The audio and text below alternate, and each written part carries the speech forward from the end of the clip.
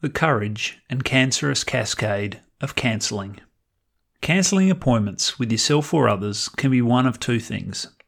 If it's done with your goals in mind, and you can look your reflection in the eye and say, I need to say no to this one in order to do another one that, on balance, is exponentially more important and congruent and impactful, even taking into account the ripple effect of the cancel.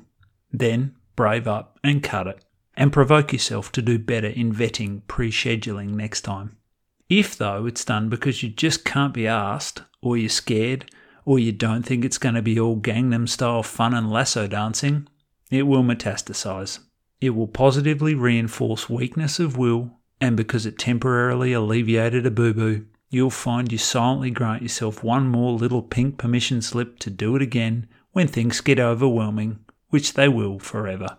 And you'll eat the lone marshmallow again. And you'll prioritise urgent pain avoidance behaviours over important goal attainment disciplines again.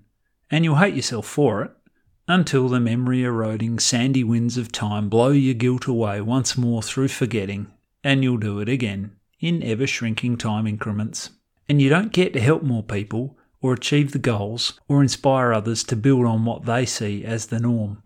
Don't cancel if doing so is not in the conscious, absolute service of your well-considered goal achievement. Puff and keep it. Make it a daily discipline to remind yourself to only write appointment checks your goal-focused butts should be trying to cash.